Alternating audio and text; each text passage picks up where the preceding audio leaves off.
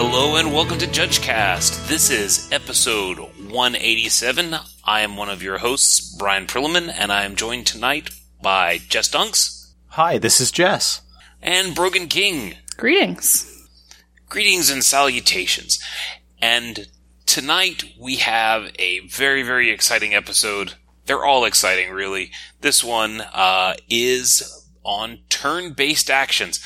I almost said based on turn-based actions. That would have been too many bases. You know, it's tonight or today or this morning or really whenever you're listening to the podcast. You know, Brian always says tonight we have this episode because we recorded at night, but like it could be any time. It's the beauty of podcasting. That's true. It's always 5 o'clock somewhere, right? It's always 5 o'clock somewhere. We should record an episode at 8 o'clock in the morning and see if we. No, we shouldn't. Ignore me. No, yeah, I think that's a horrible idea. I can't imagine it. I think that would actually be significantly harder for us to get together and do. Yeah. Probably anyway. if we had a guest that was in a crazy different time zone. Sure, yeah, I could see that. Maybe. So yeah, don't give us an excuse to record an episode at 8 o'clock in the morning. So, Brian, you were telling us that our topic today is yes, for everything turn, there is a podcast. Turn.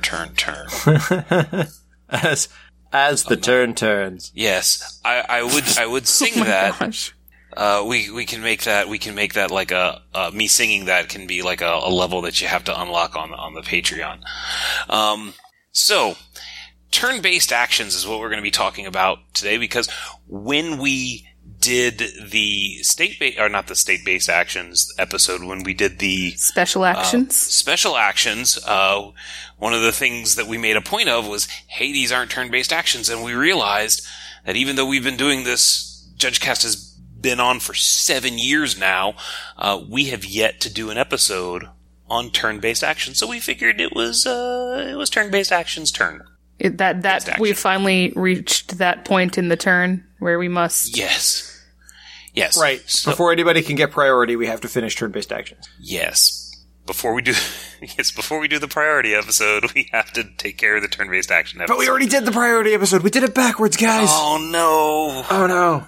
Well, can we go back and edit? So anyway, what is a turn-based action? Well, a turn-based action is a game action. It happens automatically when certain steps or phases begin, or when steps and phases end. I should say end when steps and phases end, really, not or. Depending on what is happening. Yeah. But, well, I mean, the end one happens in all of them, doesn't it? Yes. Mm-hmm. So yeah. That's a pretty straightforward way of saying, turn-based actions, for the most part, are things that happen at the beginning of a step or phase.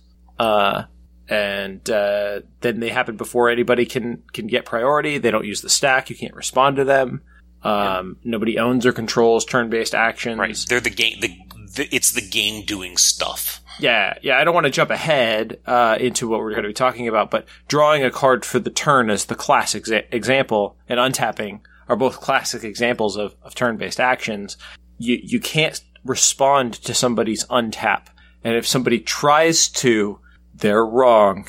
And it's like nails on a chalkboard. This is one of those things that, like, you almost don't really think about. You kind of just do a lot of these things. You don't really think quite about where they fit in the game for the most part. But also, you can't respond to draw a card. You can't. We were discussing this before the episode. is the phrasing that some folks use when describing what is happening in the game does not necessarily reflect what is happening in the game. Right, and I was telling a story about my calculus class where somebody was using the phrase "cancels out" incorrectly in referring to some equations that we were doing, and my teacher just had this look of disgust on his face as he was explaining, just please stop saying cancels out. They're not canceling out. And, you mean they weren't positive or +1/+1 counters and -1/-1 counters? Right. That's true. They were not. And yeah, there was. Anyway, I'm not going to digress too much on what we were doing in the class at the time, but it reminded me very much of that. Just like when somebody says that they're responding to something that you can't respond to. Yep. So they're in a lot of ways they're like they don't use the stack, and that was another thing that made us think about it because special actions also don't use the stack. So in that regard, they're both very, very similar. But in where they're one of the reasons why they're different is they don't have an owner. Like I said, these are things that are owned by the game. They just happen at their appropriate time. And they're not triggers. Drawing a card for when you draw your card for turn, that's not a trigger. You can't stifle it. And you can't miss it. Yeah. Right. You can't let your opponent not untap for the turn. It's not a triggered ability. It's just a thing you can somehow miss. that happens. Like a lot of I've had a few judge calls where players are like, "Oh, my opponent didn't draw their card for turn," and they started doing all these things, and they try to say, that means they don't get to draw a card for turn. They missed it. Mm-hmm. Well, Yeah, same with untapping or any number of things. well, no, it happens. It's not a thing you can miss. Right. So what are the turn-based actions? Who wants to tackle that? Well, okay. Or did you have something you wanted to talk about before we got into that? Or Yeah, one quick thing that handles so in some steps or phases, okay, and those are the chunks of the turn. Like when we're all learning Magic, sometimes we're taught to say like untap, upkeep, draw. Those are steps and phases of the game. Some of these steps and phases have multiple turn-based actions that happen at the front. They might have 0, they might have 1, they might have like 3. All of those turn-based actions happen before anybody gets priority to do anything. Okay, this happens before state-based actions are checked. Before triggered abilities are put on the stack, before anybody gets any priority, any ability to do anything. Okay, so these happen first. right. All right, so the first one, I just gave the first 3 untap, upkeep, draw. So does anything happen during untap? It's funny. I also still, when I am playing Magic, I think untap, upkeep, draw in my head, which is weird. It's because it's the first thing that gets drilled into your head as a Magic player. Untap, upkeep, draw every time. Because otherwise you think like, oh, my turn begins, I'm just going to draw a card. Because in most games, that's what you do. Yeah. Right. So In most games... Oh, sorry, go ahead. I was going to say, would you believe that the first thing that happens is not, in fact, untapping? Wait, yeah. You mean the first turn-based action that occurs? I do mean that. I would believe that because at some point I learned that to be the case, but I almost forgot about it until we did this episode. It's Right. It's pretty neat and something that hadn't come up a whole lot until we talked about it again recently with that neat Teferi card that came out with one of the new commanders. Right? That's where that card came out. Yes. What we're talking about right now is phasing.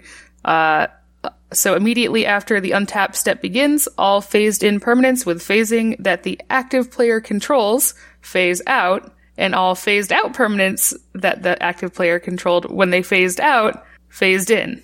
And all of that happens simultaneously. Yep. So- Phasing is a thing that almost never comes up, though. Right. So the reason why this has to happen is if I tap a land and then it phases out, when it phases back in, if it phases back in after I untap things, then You don't get to untap your thing. I don't get to untap it, and that just hurts so much more. Like, hurts in the soul. It doesn't know how to untap living under the mug. Yeah. No. Yeah, and for those that don't remember some past episodes, that she's referencing the mug of phasing, which was how we described phasing. Because things that phase out are not leaving the battlefield. It's as though you took a big mug and placed it on top of that card, and the game just pretends it's not there until you take the mug off. So this is really the untap step, the first turn-based action that happens in the untap step. It's really the mug of phasing step, where you put the mug onto things with phasing and you take the mug off the things with phasing. That's fine. That's a fine way of looking at it. Yes, We got a mug step before step. untaps. Eli Schifrin and make a suggestion. So we, rather than at the beginning of my turn announcing, mentally thinking untap, upkeep, draw, I need to think mug, untap, upkeep, draw. Mug upkeep draw is probably also fine. That's The fair. mug step The mug step. The other thing that happens in the mug step is you untap. So we're prioritizing the mug over the untapping now. Yes. Yes. All right, so Things are yeah, important here. then we untap. Priorities. Well, I mean, priorities will come later after we handle all the turn-based actions, but So yeah, then you untap. Untapping is straightforward. Just like everything else we've talked about, doesn't use the stack. Players can't respond to it. You determine which permanent you control will untap, which the vast majority of the time is all of them. But there are some permanents that say you may choose not to untap this during your untap step, in which case you Veldican don't. Shackles being probably the most popular. Yeah. Veldican Shackles is an excellent example of that. It says you may choose not to untap it. Also, things that don't let you untap all of your things. Right. You have to choose which of them you're choosing to untap. Can you give me an example of that? Winter Orb. Okay. Well, is Winter Orb, does that give you a choice? Or I believe it so. does. Yeah. And then some things just don't untap. Obviously, those things don't untap here. And then after you've made all the choices, you just untap all the things that you're going to untap at the same time. You don't do it in any kind of order. It just happens all at once. And that's then after that you go straight into the upkeep step, and there aren't any beginning of step turn-based actions in the upkeep. Well, hang on. So one thing that is different about untap. So we've talked a lot about, hey, after these turn-based actions, players get priority. The untap step, specifically in the rules, there is no opportunity to get priority afterwards. Right. You don't get priority during that step. Right. So things that might trigger, and this is slightly off of turn-based actions, but things that might trigger when cards untap actually go on the stack during the upkeep step, as opposed to in the untap. So like, I guess that's an Inspire. important part. I was going to say that's an important part of discussing the steps of the turn, I guess, is when you get priority there. And Brogan, you were going to bring up Inspire, I guess, just now. Mm-hmm. So go ahead. I'm not going to steal that. Oh, no, that's all. I just, that was I think the first time I really thought about what happens as it relates to untapping. So Inspire cards say something about like when this becomes untapped, do whatever. And that ability actually goes on the stack in your draw step, because no one gets priority in untap. In your draw step after you have already drawn a card, because drawing a card happens first. Yeah. So from a turn-based action standpoint, nothing happens during the upkeep. People can cast spells, activate abilities, triggered abilities happen, but state-based actions, there's none of them. The next time you encounter a state-based action, turn-based action, is during the draw step. And that is simply active player draws a card.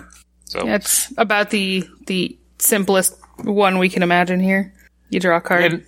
Yep. It's one that comes up with a lot of questions, though.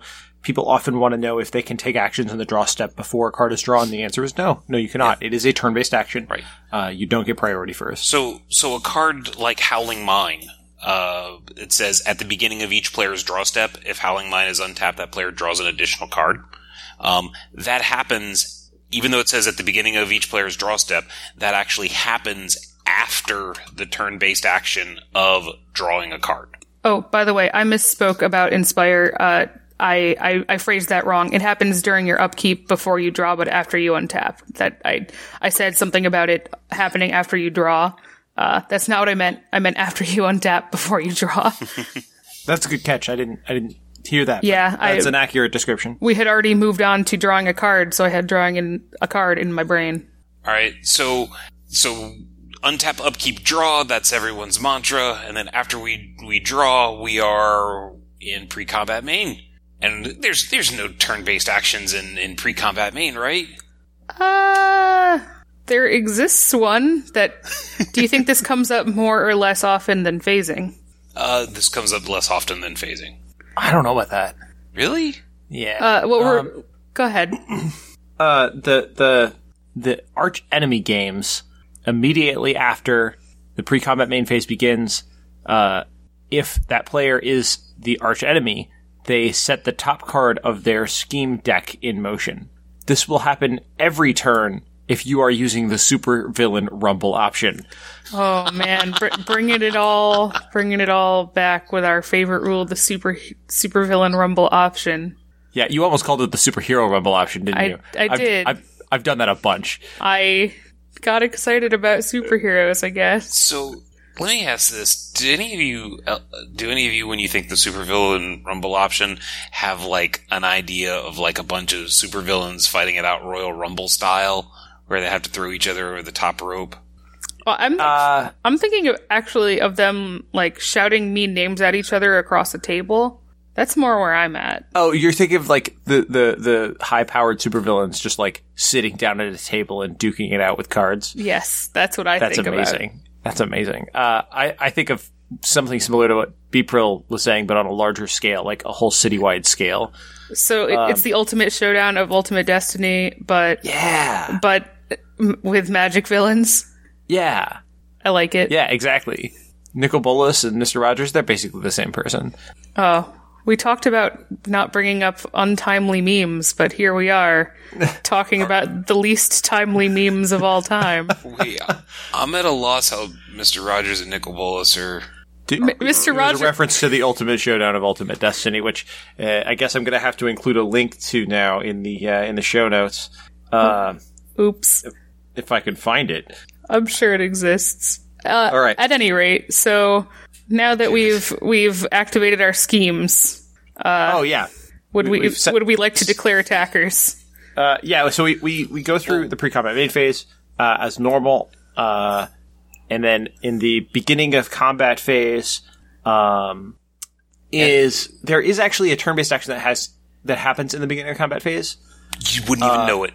Yeah, it's actually stupid. I keep reading I keep reading this, and it keeps losing all meaning in my head. I read it, and I'm like, that makes sense, and then it doesn't make sense anymore. It's functionally not really a turn-based action. Like, what happens is, at the beginning of combat step in a multiplayer game, it's not like a free-for-all game. This doesn't apply to the free-for-all games. Right, think of like Emperor or... Yeah, a game where you can only attack one opponent at a time.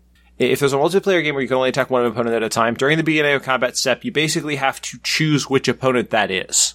You don't have to choose to attack them. You just have to choose one of them to be the defending player. So, regardless of if you are choosing to attack them, you have to say, you are the one? Yeah, so yeah. Let me as the casual multiplayer guy here. So the way the rules are set up is not really the way that most people think about playing. So if I'm playing one of like the Emperor variant or the Star variant or one of those things, or only attack left, then I choose one of the players that I can attack, and then that player becomes the defending player, and that's the player that I'm going to attack. Now, there's an optional rule that says you can ignore this rule, and they all become oh my goodness, all that you can attack become the defending player. So, that sounds about right. I agree with that assessment. Right, but I guess from a rules standpoint, when the game talks about a defending player, the game has to have some sort of mechanism to designate a player as the defending player. We have to be, and that's about it. Quick question, guys: has this ever come up? Not in my experience. Brian, has this ever come up? No. Okay, moving on. So right, declare attacker step. So now we can go to declare attackers. Yeah, in the declare attacker step, the first thing that happens is you declare your attackers. It's super obvious. It's in the name. You have to declare your attackers. Once you get to this step, you can't declare some attackers and then cast a spell. This isn't Hearthstone. It doesn't work. You can't play a spell in the declare attacker step and then attack. It is too late to activate your Mutavault and attack with it. Your sweet GP promo Mutavault. I can't imagine what would drive you to say, I really, really need to do There's probably some cards that would make you want to, like, what you really need to do something specifically during declare attackers before you attack. What it usually comes down to is people have forgotten to do something ahead of time. Yes. Usually in this standard format, the card they forget about is Hazoret. Right. Which requires which can't attack unless you have a certain number or fewer cards in your hand. So they realize they have too many cards in their hand and they can't declare it as an attacker, so they want to do things. That makes sense. That comes up a lot at all levels of Magic, and that's really how that comes up. And then also just like you start turning creatures sideways, and then you realize that you wanted to do something before you did that, it's too late. If the opponent starts to see you turn things sideways, like the opponent's allowed the game to progress to the point that you're turning creatures sideways, and then realizes that they really wanted to kill something before it attacked, like if it has a, when this attacks trigger, it's too late for that too. Yes and no. I mean, I think there's a line. I clarified it with if they allow you to get to that point. Well, that's super gameable wording, though. You should not be the player. I can't be in my main phase, turn a creature sideways, and have you go, wait, I wanted to do something, and we go, nope, it's too late. You let me turn my guy sideways. Right. That's. However, with the way we've got the combat shortcut now is if I go, I'd like to attack, and you say okay, and then I start turning guys sideways. I just want, that works. I just wanted to clarify that the fact that they have tapped a creature does not mean that the opponent can't do anything anymore, because that's what you made it sound like. Right. Okay. There does need to be a window to do things before they can attack, but if they have said, I would like to attack with my creatures, and you say, you may attack with your creatures, right, and you see them start to tap their things, and suddenly you're like, oh, not that one. Right, exactly. I don't want you to attack with that one. I never said that one was okay. Right, that's somewhere between not okay because the rules don't allow it, and not okay because you are fishing in for information, which is cheating. Yeah, both are true. So somewhere in there. So don't do that. Right. But after all the creatures are turned sideways, you can cast whatever. I mean, both players get an opportunity to cast spells and activate abilities. But another thing we were discussing before we started recording was the declare attackers. Okay, in response to declare attackers. Yeah, I love it when people say that. By love it, I mean really don't love it at all. The other one? I mean the other thing, yeah.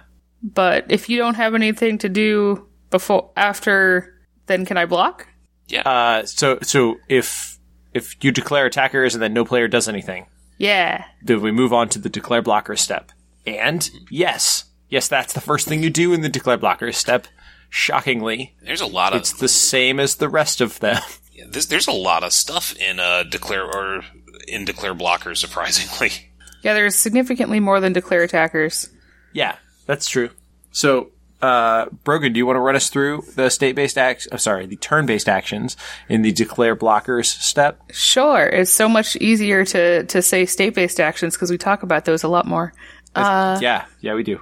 So, again, I get these that are worded in very particular ways, so I'm going to just read them as they're written.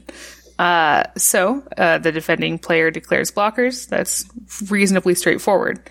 And then for each attacking creature that has become blocked by multiple creatures, the active player announces the damage assignment order among the blocking creatures. So, basically, if you have blocked with multiple things, your opponent has to choose how to deal damage to your blocking creatures. And then, for each creature that's blocking multiple creatures, which comes up less often, the defending player announces the damage assignment order among the attacking creatures. So, just the reverse. Which does tend to confuse people when it comes up because it doesn't come up very often. Yeah, there's very few cards that can actually block multiple creatures, but that's just, think about it this way, since it's the thing that happens less often, it happens last. Mm-hmm, mm-hmm. Combat it does come up.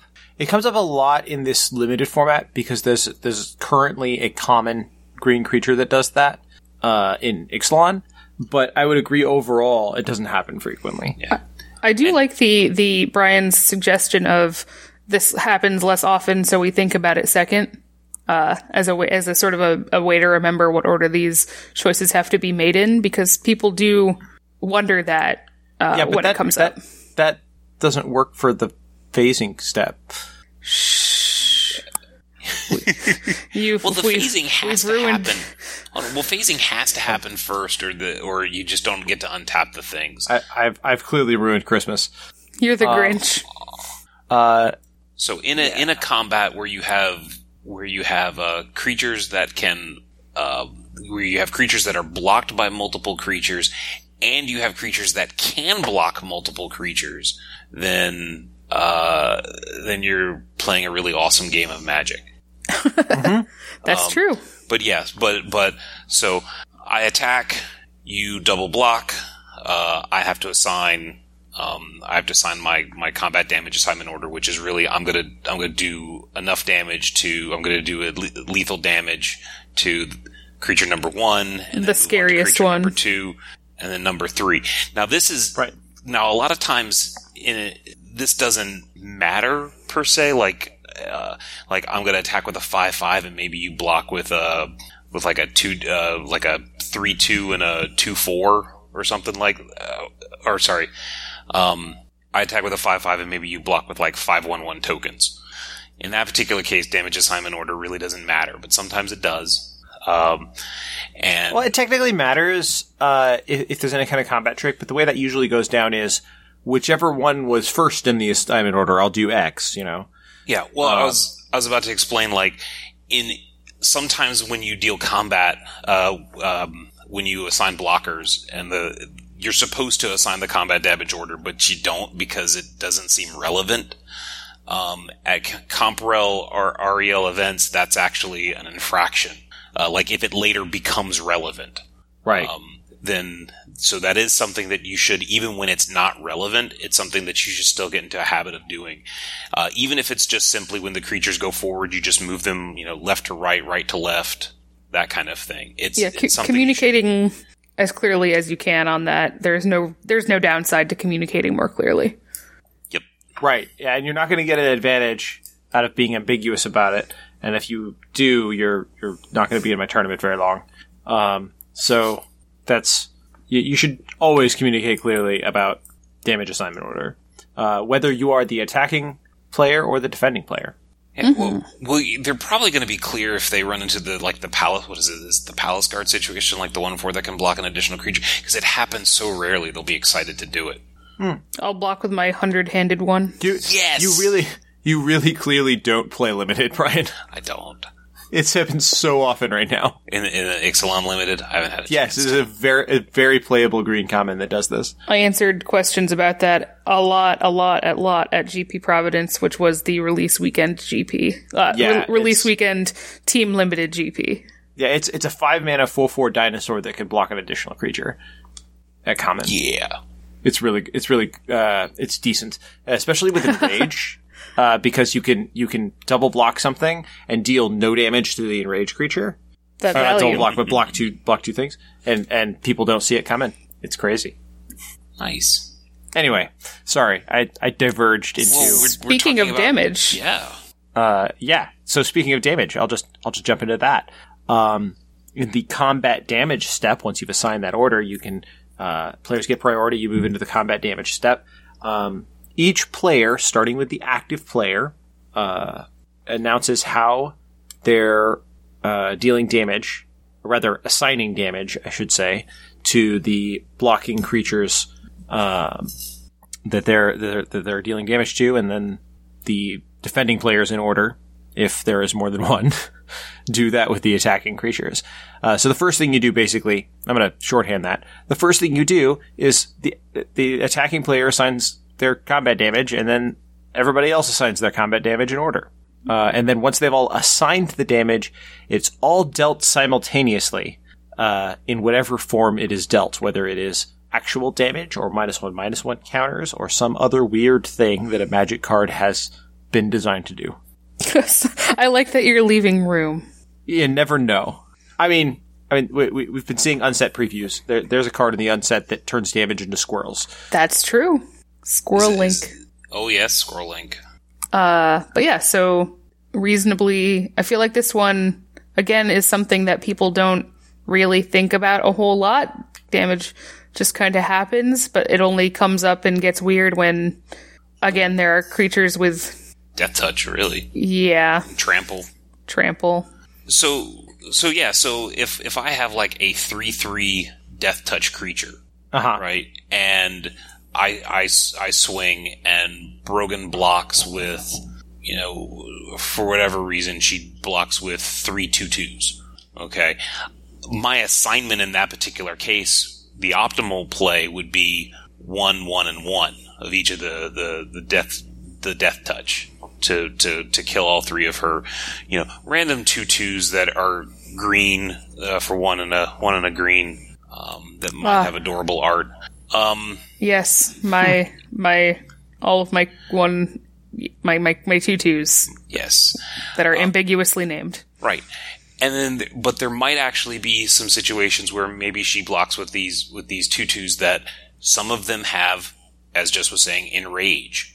And I really don't want to, kill or damage those creatures. I can choose to assign all 3 damage to the first 2/2 and not spread it out.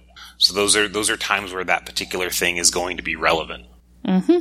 It's not always super straightforward, especially when things like death touch are involved. But as long as each thing is assigned lethal damage, we should be Gouda.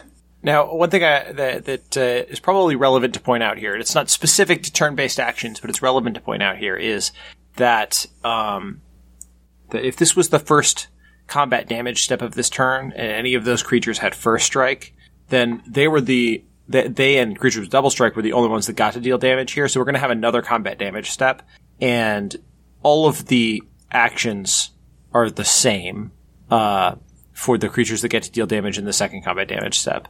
So the turn-based actions are exactly the same if we have what's commonly called the first strike combat damage step and the regular combat damage step.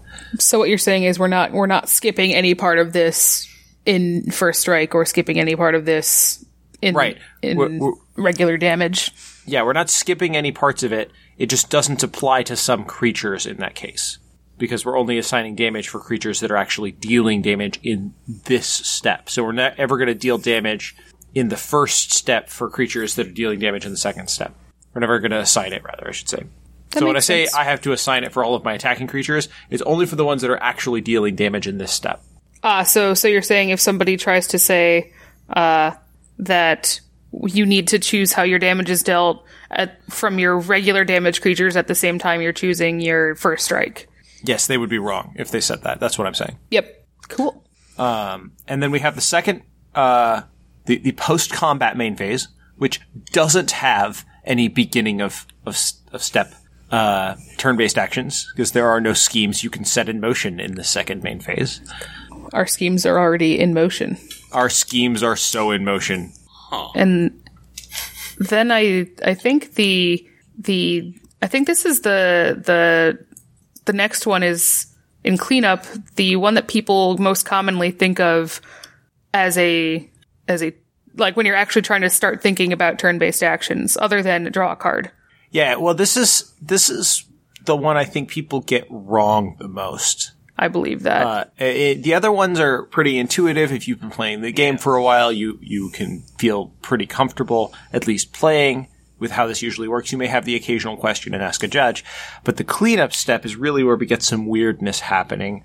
When somebody's got some Megrams and Liliana's Caresses in play, and they're making you discard a bunch of cards because you have too many cards in your hand, and it can just get wonky. So yeah, like people think of it as all one big thing. Basically, everything ends in the cleanup step, and then they can't really process that into how it works. Not quite break that down into its individual pieces. Right. Well, so the first first thing that happens is if the active player's hand contains more than their maximum hand size, which is usually 7 cards, but not always, he or she discards enough cards to reduce his or her hand size to whatever that maximum hand size is. Pretty straightforward on its own.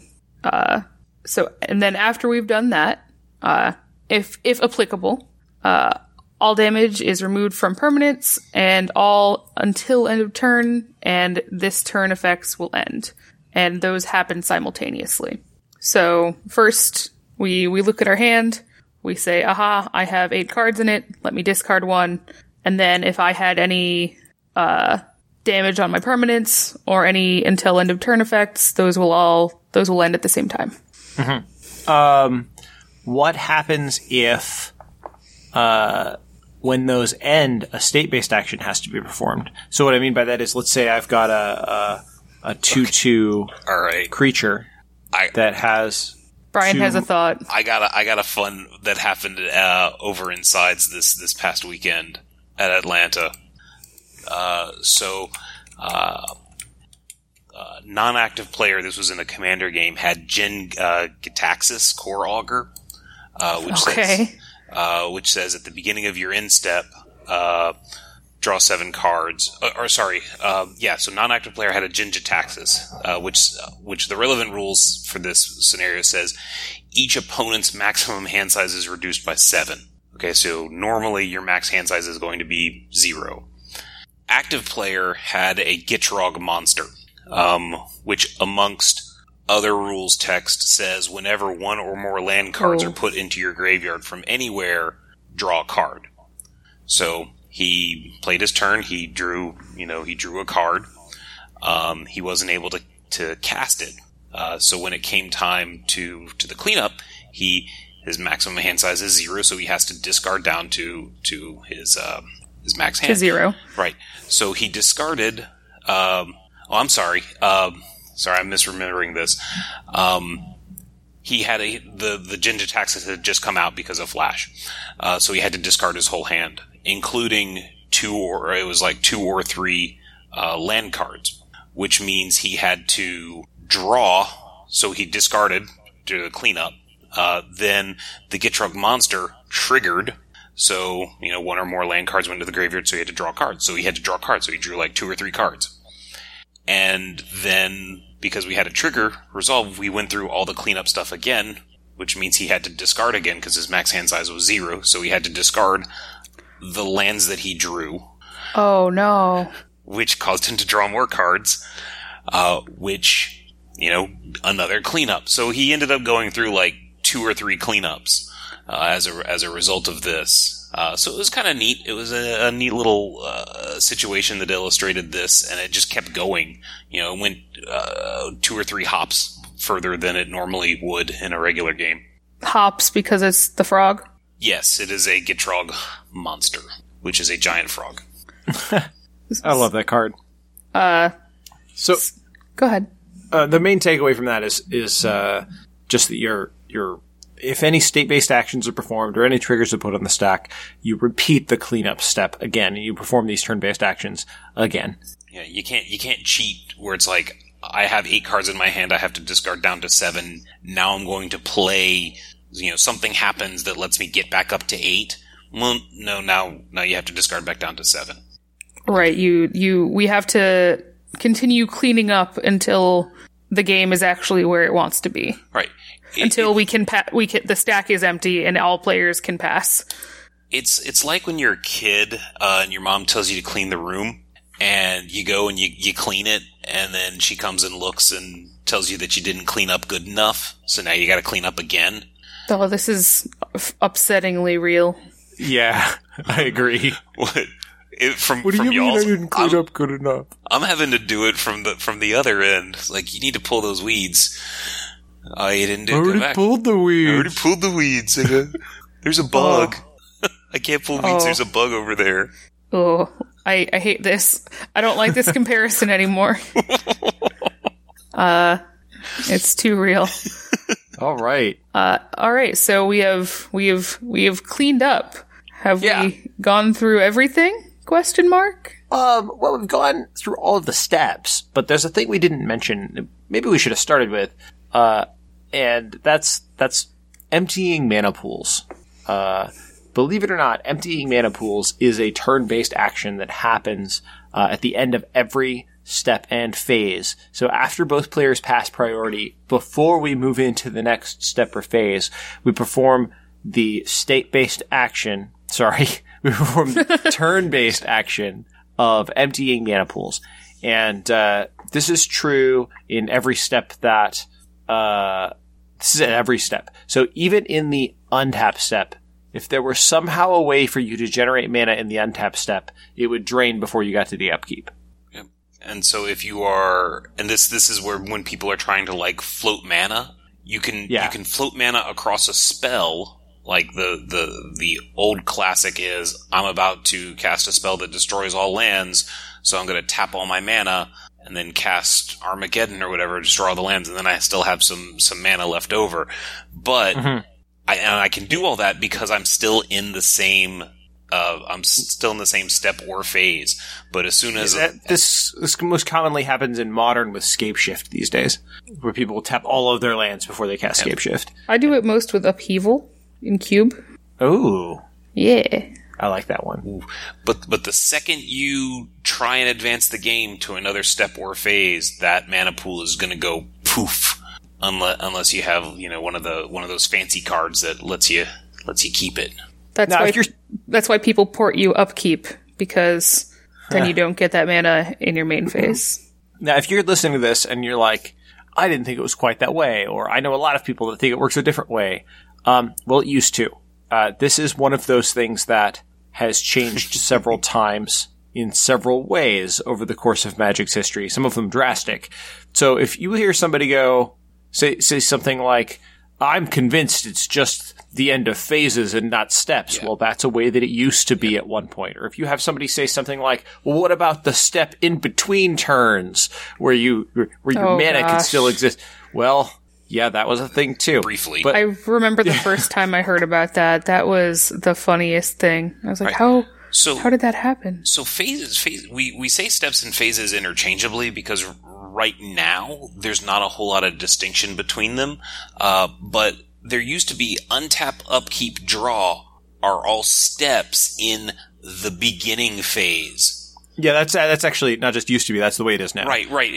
I'm saying it used to. It's not functional. Right. It's not. But a functional. It is still required to be known for the level 1 exam. It is, but it doesn't do anything. I agree with you. It doesn't do work. Stating it is in fact still that way, and you have to know it. So what would happen is you could actually tap something during your upkeep and float the mana into your draw, and then see what you drew, and then maybe you would be able to cast an instant before you moved into your main phase.